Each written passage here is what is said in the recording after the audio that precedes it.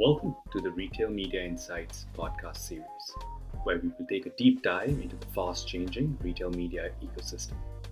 Together, we will delve into new technologies, innovative strategies, and essential mental models that will make us smarter about this space. We will hear perspectives from retail ad tech companies, retail media networks, and advertisers. I'm your host, Keshav, and you can follow my perspectives on retail media through my Retail Media Insights newsletter. My guest for this episode is Tim Abraham. Tim is the Senior Director of Data Partnerships at The Trade Desk and is responsible for leading channel partnerships and alliances with retail data and measurement providers across the EMEA region. Before joining The Trade Desk, Tim was Director of Strategic Growth at LiveRamp, where he launched the Safe Haven platform in the EU and was instrumental in growing the market.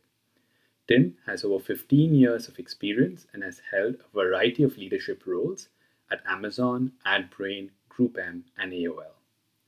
In this episode, we discuss questions such as how much of the Trade Desk's foray into retail data partnerships was due to deprecation of cookies?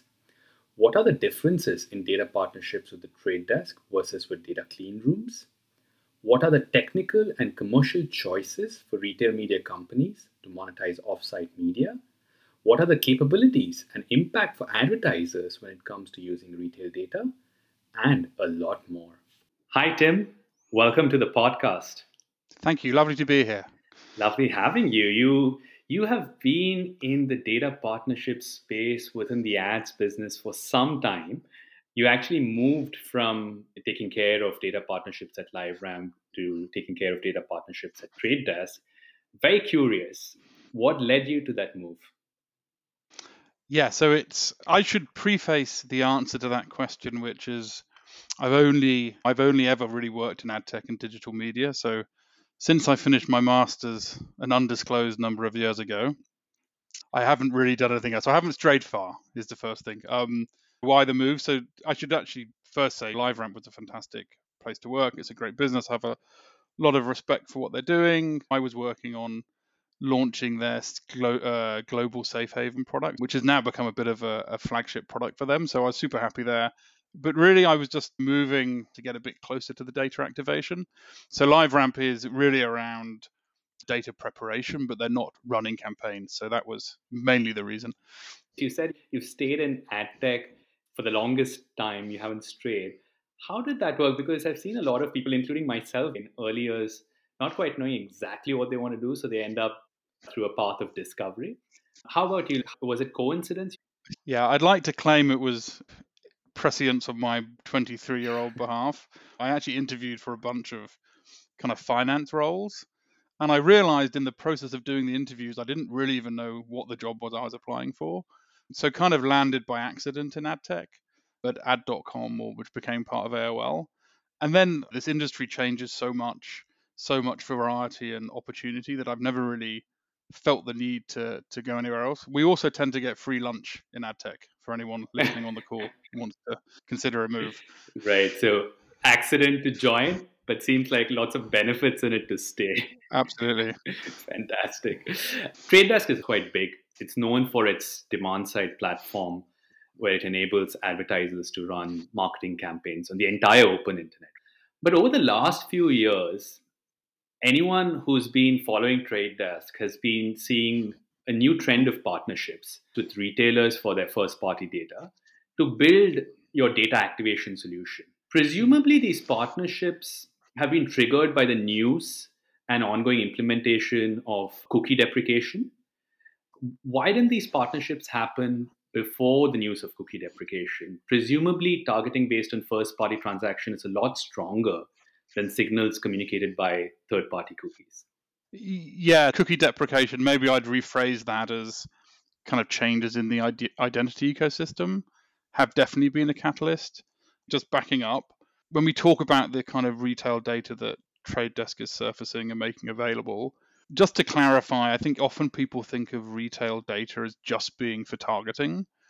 So for sure, that is hugely valuable, right? So I can use retail data to reach people based on real transactions.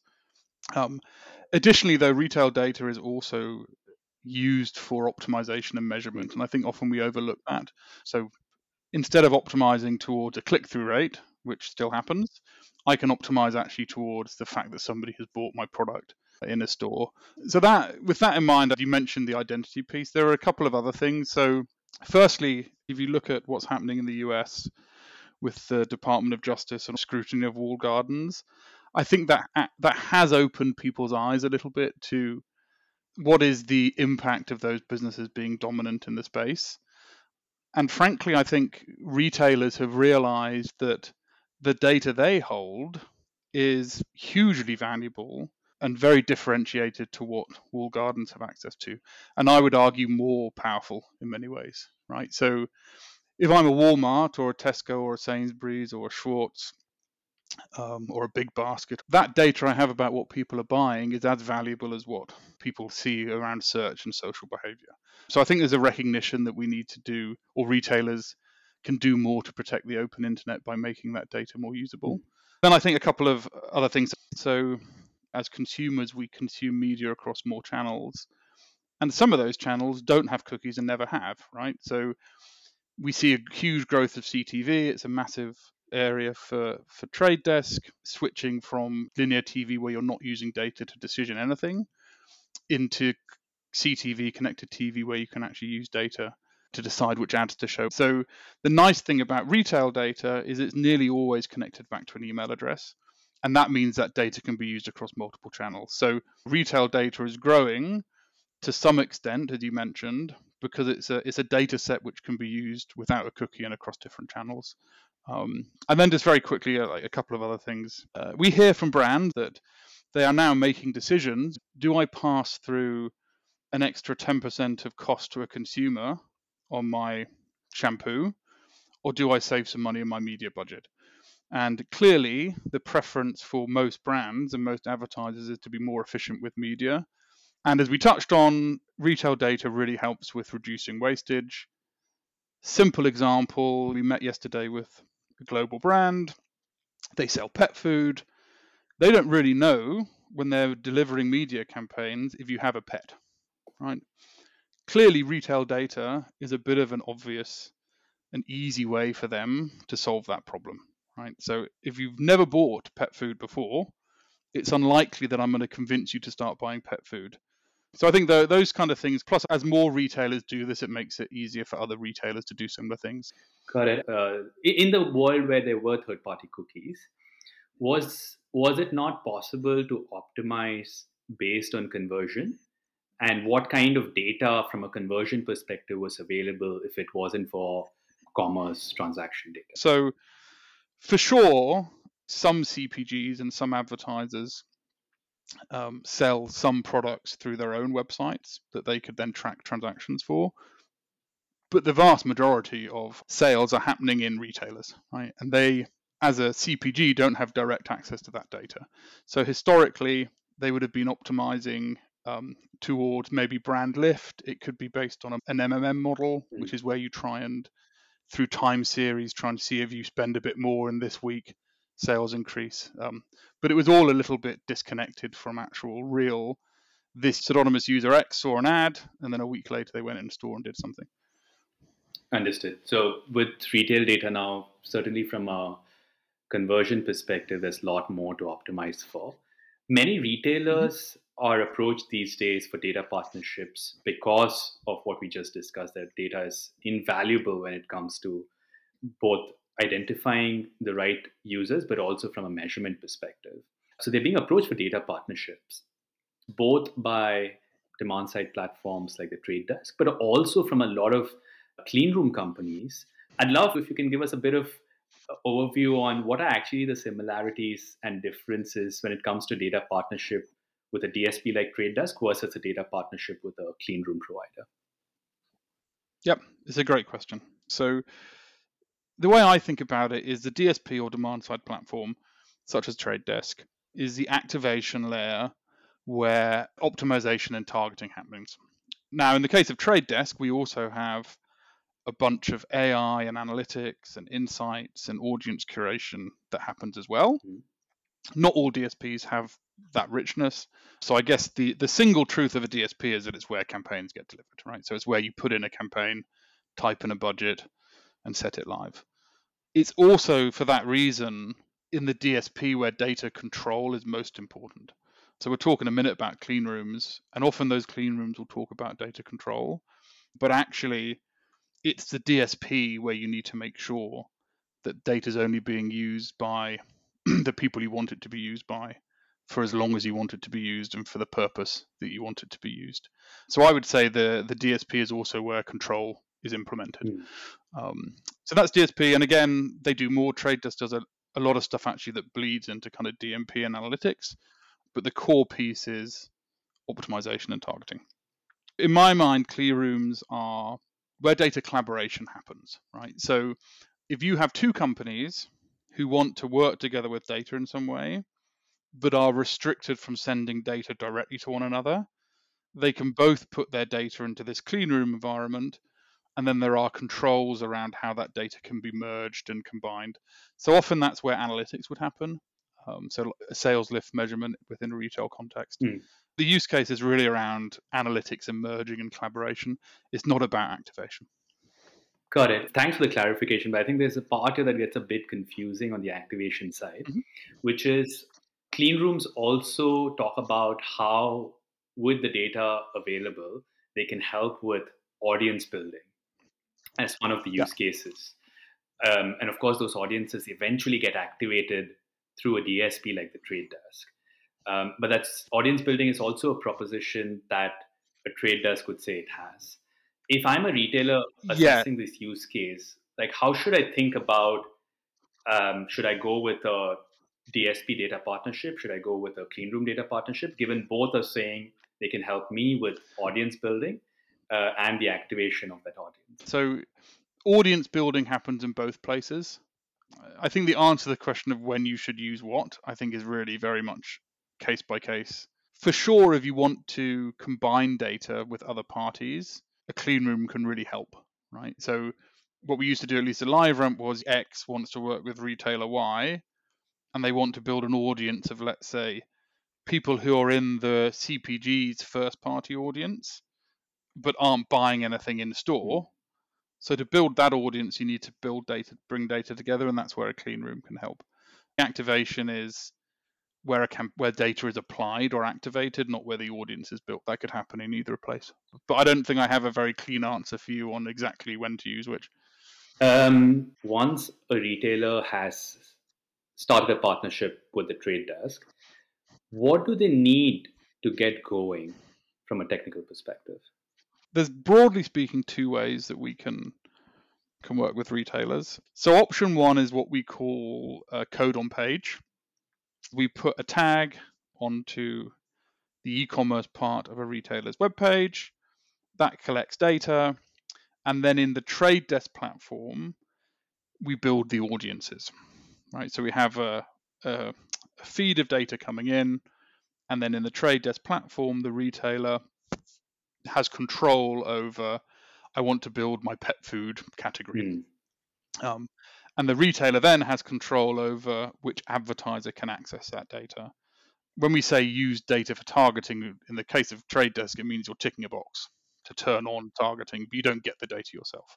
So that's code on page. That's a really good solution where a retailer hasn't got or hasn't invested in their own DMP or clean room or audience building technology, right? Option two is where retailer builds audiences, prepares data in their own system, and then sends that data to Trade Desk via API. And then they become available in the platform. But it's effectively either we tag the page and build the audiences in the platform, or you build the stuff in the retailer's environment and then send it through to us.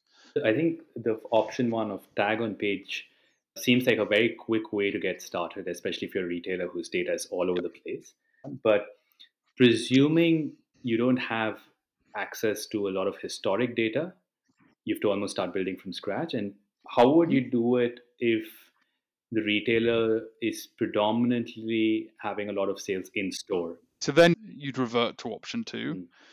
Within option 2, if retailers wanted to, they can load historic data as well through. So it doesn't have to be kind of from that point forwards. But yes, you can't put a tag on a till in store. But you're exactly right. Option 1 is basically the easy place to start. And one thing I would say about retailers, and this is maybe interesting for brands listening, they usually will start small and then grow from there. And that is for reasons of governance and rightly people wanting to start small and see what the commercial opportunity is before they go kind of all in. So quite often we see people start with option 1, build the business case, and then they will upgrade the integration, if you like, to option 2. That resonates a lot because retailers are learning a lot of the early steps in this area. So starting small and learning what they need to set up from a data governance perspective, including changes on the website, right? Like you have to adopt your cookie consent forms. Two other questions on this, Tim, and I think I'm satisfying my own intellectual curiosity here as much as I'm adding value to others. One, with the tag on the page, I guess the other benefit is you get data very quickly, or basically as soon as an event happens, which you don't get with the second option. So, is there therefore a period of time, a cadence during which the retailer needs to constantly upload data sets? And with tag on page, do you get all data, or do you only get interaction data but not conversion data? So on the kind of data frequency and kind of look back, there's no reason actually you can't. And in fact, we do have retailers who send us data daily on option 2. In my experience, usually a daily update is enough, right? I haven't had brands ask yet. Yeah, I want to target people that have bought toothpaste in the last 3 hours. So you're right, code on page obviously provides it as the events happen, but we have retailers using APIs on a daily basis. In fact, I think they can send it, technically, they could send it every 10 minutes if they wanted to through the API. And then on the second question, so the code on page, you can also send search, browse, add to basket, purchase. So you can send all of those things. And actually, when you send transaction data, retailers can also send like metadata associated with that transaction. So in particular, they can send, was this user new to brand or new to category, which is something we get asked for a lot. Retailers can also load in stock levels as well. So if you're a brand running like a retailer centric campaign, which was pointing at a sale in a particular retailer, we can actually ingest stock level and then kind of reflect that on audience targeting as well. Yeah, I think that's very helpful for the brand, certainly, because we've seen this happen in my previous experience where campaigns are running, but it points to products that are out of stock, which is not great for the advertiser or for the customer.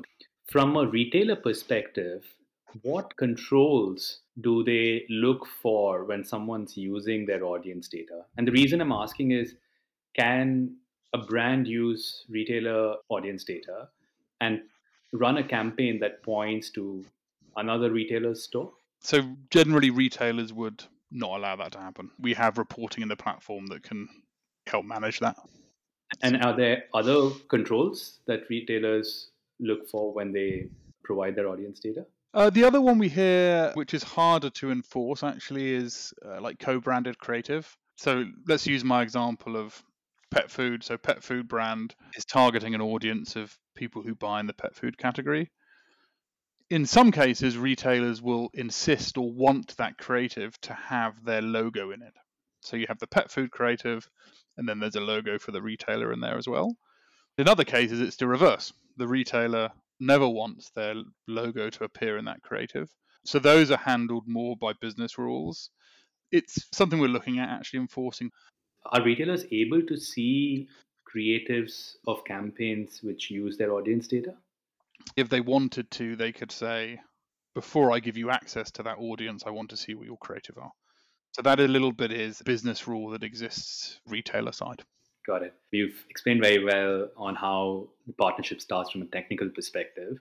From a commercial perspective, what are the different go to market options that the retailer has once they've established a partnership with the trade desk? I'll try and group it into two if you like. So the first option is where the retailer runs campaigns on behalf of the advertiser. So the retailer would be using the Trade Desk platform, and they run campaigns on behalf of advertisers. So Tesco in the UK do this at the moment with Trade Desk. Tesco will set up a campaign for an advertiser, and then they run it in their own account seat. That is what we call managed service. It's campaigns managed and executed by the retailer. The other general go-to-market positioning or strategy is what we call self-serve, and that is where the campaigns are run in the advertiser's own DSP account seat. So that would be my pet food advertiser again, logs into their own Trade Desk account. They go into the audience DMP page and they tick a box that says, I want to target the Tesco audience. And then the campaign is run actually in the advertiser's account seat. So managed service has advantages. So firstly, not all brands have access to their own Trade Desk account seat in order to run campaigns in the first place. And also what we do see quite often is in the managed service model, because the data is always sitting in the retailer's account seat, there's often a richer or deeper data view available in that managed service world, at least initially, because for self-serve, there's a perception that the advertiser is accessing the data in their own account. So sometimes retailers don't want to make quite as much available. That definitely changes as people become comfortable. But today, at least, there are some managed service solutions where there's richer data in managed versus self-serve. And then the big advantage for self-serve is from the retailer perspective, it's very much almost like a passive income. So the way that we talk to retailers about this is once you've done the integration work, Trade Desk then handles all of the invoicing and contracting and billing.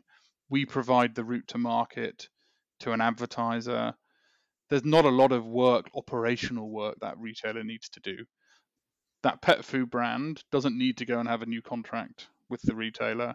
They just turn it on in the platform, it's discoverable, and the retailer just earns a data fee. So from a commercial perspective, there's a fee for every impression for targeting, or some cases for measurement, which the retailer earns. And in that route, in that self-serve route, if there are audiences from 10 retailers available, who pitches to a particular brand for using your newest retailer's data? Is it up to the brand to decide on their own? So Trade Desk is neutral in how we present data to market. So our view and one of our big differentiators versus other walled gardens is that we don't own our own data, we don't own our own media.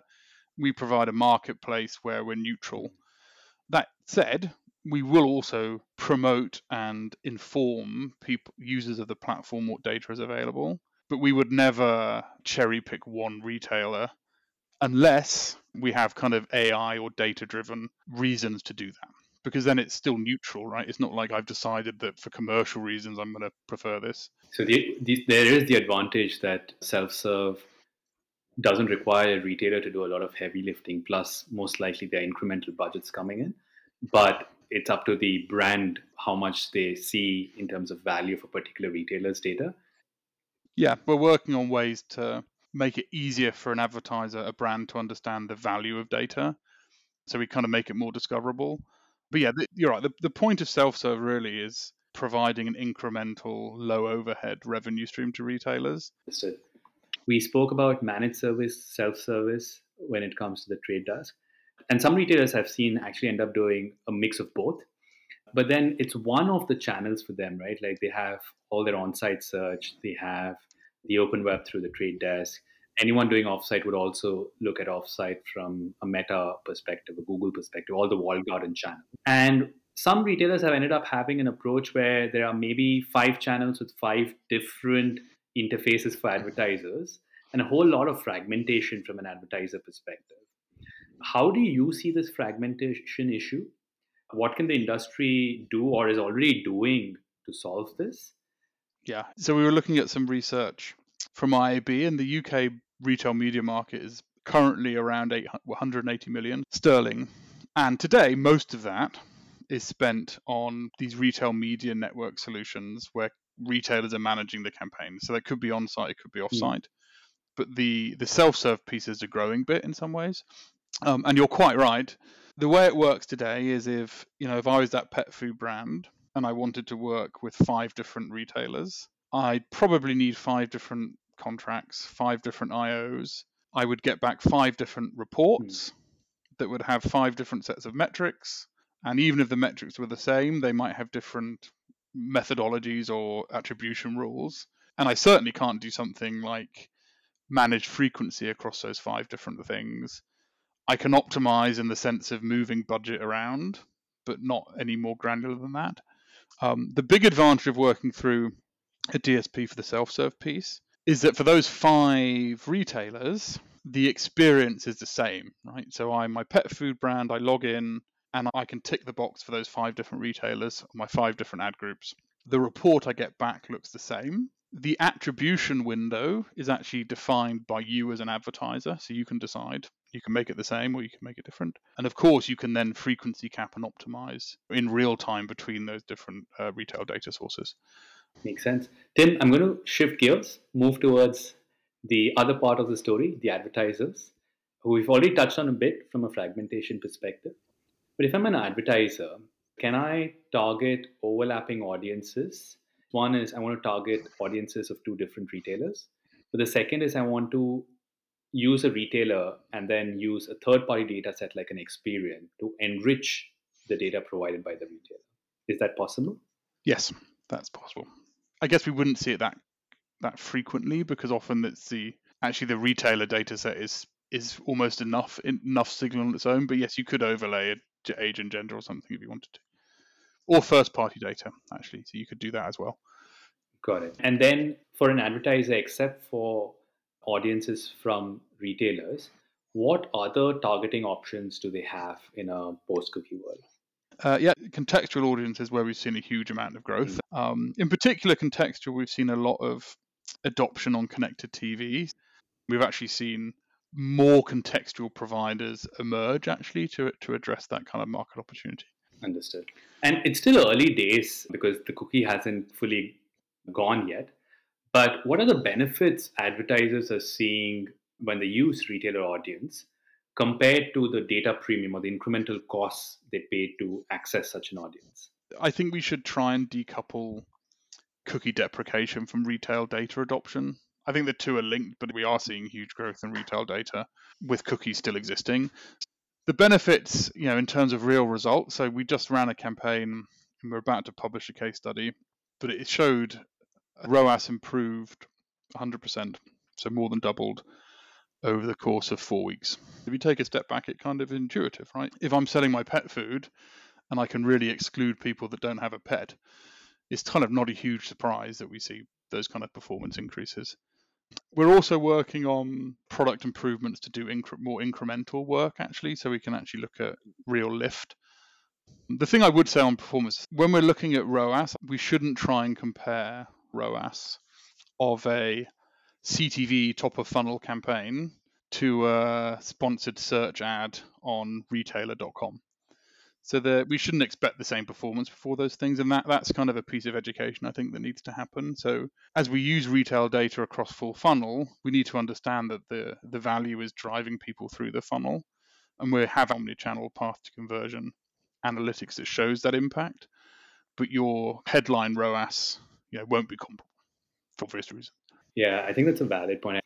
I've already asked you a few detailed questions today. I have a few more. Mm-hmm. If I'm an advertiser and let's say I want to target people who have a pet for pet food, how do you as Trade Desk actually find that audience in the open web? This comes back actually to the identity piece we talked about a bit earlier.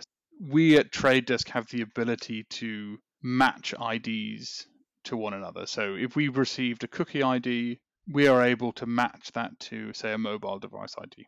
And then the way it works technically is when an ad opportunity appears, the publisher puts it into the bid streams and says, hey, look, who wants to buy this ad? Who wants to take this ad slot and put an ad in it? And the mobile ID is 1234, and Trade Desk can then match that back to the audience. The future-proof piece of this is identity solutions such as EUID, which is Trade Desk email-based identity, and that allows publishers and content creators to effectively surface their inventory with an ID which can be connected to an email address. So it's all privacy safe, no one can actually see any of those email addresses, but it's underpinned by that identifier. And that then removes the reliance upon a third-party cookie and makes it usable across different channels, right? So if I'm logged in to a CTV environment with an email address, that can then be matched back to the retail data. So that's why this retail data being linked to an email is so important, because it means in a future where we have an opt-in internet and content owners and publishers are surfacing or using email-based IDs, we can tie everything together. Okay. Very interesting. So you've been in the space for a reasonably long period, both at LiveRamp, now at Trade Desk. As you look back over the last couple of years, what have been some of your surprising learnings in this space that you didn't expect? I think there's more fragmentation actually within the agencies and brands than I've had realized. It definitely seems like there are teams that just do the e-commerce piece and teams that are just doing the kind of branding piece. And because when we're talking about retail data, it's easy for that to be considered like an e-commerce solution, but actually, as we've talked about, it's really an omni-channel, full funnel, almost branding opportunity. So that was surprising that there's kind of fragmentation. And then the other thing, which I guess is a bit surprising, is I think there's opportunity for CPGs to experiment and test more with this kind of data. So retailers generally are starting with a limited version of what they could be doing because they want to judge market demand. And if brands and CPGs don't test those toes in the water, to mix my metaphors, then that will send a signal to retailers that there isn't an opportunity. So I guess it's not so much what I'm surprised about, but I would love it if we at Trade Desk can take brands on a journey and CPGs on a journey to test and explore what's available now, and then jointly grow the ecosystem. Because I genuinely believe that getting to a place a year from now where the biggest retailers globally have activated their data and made it available in a safe and secure way really is disruptive to the ecosystem, and it will save a lot of people a lot of money on media wastage and will help a lot of retailers build a revenue stream. So it really is a win-win-win, to use that terminology. Tim, a big thanks to you for joining me and for satisfying some of my curiosities in this space. My pleasure. Thank you very much.